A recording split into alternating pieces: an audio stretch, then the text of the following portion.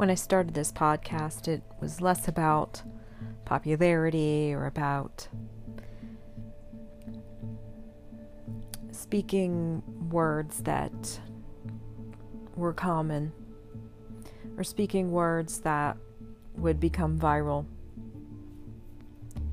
It was more about sharing words of wisdom that I had come across and cultivating ideas from different religious and spiritual traditions where I saw fit. And again, my goal was never to achieve likes or comments or shares or anything. It was mostly just my personal echoes of what was going on in my heart given that morning. And Joan Chittister talked about prophets and how we need more prophets to speak truth, no matter how unpopular it is. And I actually just finished a book from Mirabai Starr called Divine Mercy, and she even said it's important for us to be prophets to the world because they are indeed matters of getting your words out there without any sort of desire of how well it's received. And I'm a big fan of Thomas Merton, and I've read pretty much every book that I've come across, and I've toyed around with the book Raids of the Unspeakable, and this is actually one of the last bits from his book. It's a collection of stories and poems and such. And this kind of struck me as a very prominent message that needs to be heard, particularly now, today. And he wrote this, or he spoke this to some Latin American poets in Mexico City in 1964, and it's called The Message to Poets. And he writes, or he spoke these words, and I'm going to pick parts of it, but they're just very, very powerful. We believe that our future will be made by love and hope, not by violence or calculation. The spirit of life that has brought us together, whether in space or only in agreement, will make our encounter an epiphany of certainties we could not know in isolation. Collective life is often organized on the basis of cunning, doubt, and guilt.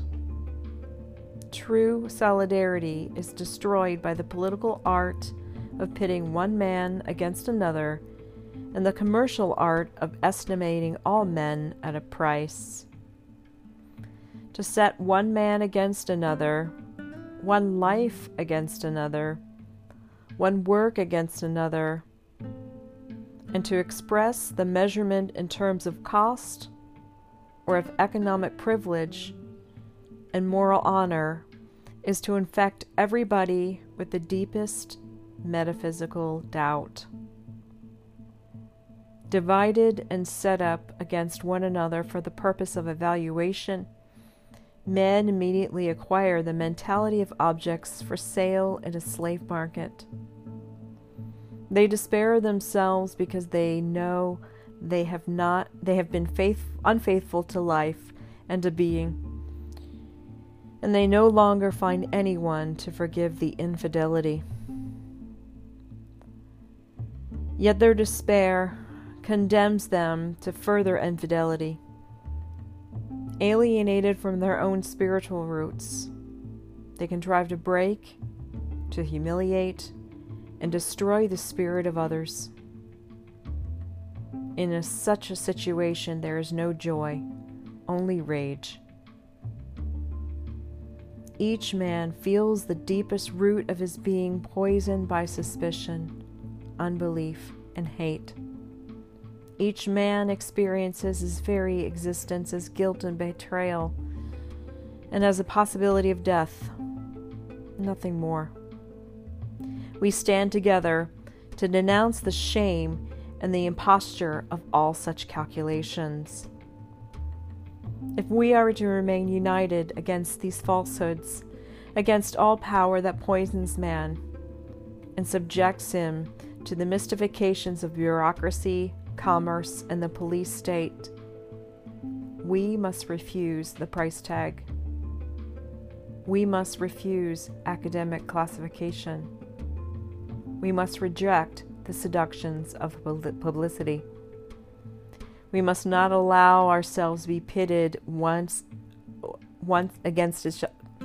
We must not allow ourselves to be pitted one against another in mystical comparisons, political, literary, or cultural orthodoxies. We must not be made to devour and dismember one another for the amusements of their press. We must not let ourselves be eaten by them to assuage their own insatiable doubt. We must not merely be for something and against something else, even if we are for ourselves and against them. Who are they? Let us not give them support by becoming in opposition which assumes they are definitively real. They understand nothing except what they themselves have decreed. They are crafty ones who weave words about life and then make life conform to what they themselves have declared. How can they trust anyone when they make life itself tell lies? It is the businessman, the propagandist, the politician, not the poet, who devoutly believes in the magic of words. For the poet, there is precisely no magic. There is only life in all its unpredictability and all its freedom. All magic is a ruthless venture in manipulation, a vicious circle, a self-fulfilling prophecy. Word magic is an impurity of language and of spirit in which words, deliberately reduced to unintelligibility, appeal mindlessly to the vulnerable will. Let us deride and parody this magic with other variants of the unintelligible if we want to. But it's better to prophesy than to deride. To prophesy is not to predict, but to seize upon reality in its moment of high expectation and tension towards the new. This tension is discovered not in hypnotic elation, but in the light of everyday existence. Poetry is innocent of prediction because it is in self the fulfillment of all the momentous predictions hidden in everyday life. Let us not be like those who wish to make the tree bear its first fruit and the flower afterwards, a conjuring trick at an advertisement. We are content if the flower comes first and the fruit afterwards in due time. Let us obey life and the spirit of life that calls us to be poets, and we shall harvest many new fruits for which the world hungers, fruits of hope that have never been seen before. With these fruits we shall calm the resentments and the rage of man. So that's just part of this speech that he gave, but it's pretty powerful.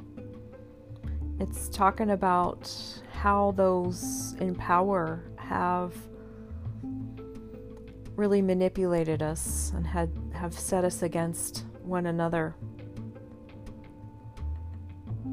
And although he believes in the poetic words, they still are very powerful. So, even though we may feel disempowered by the hatred and division in society, and it may have us crawl back into our shell and say, I don't want to hear it anymore. Let us come together, reach out to one another, uplift one another as one rather than divided.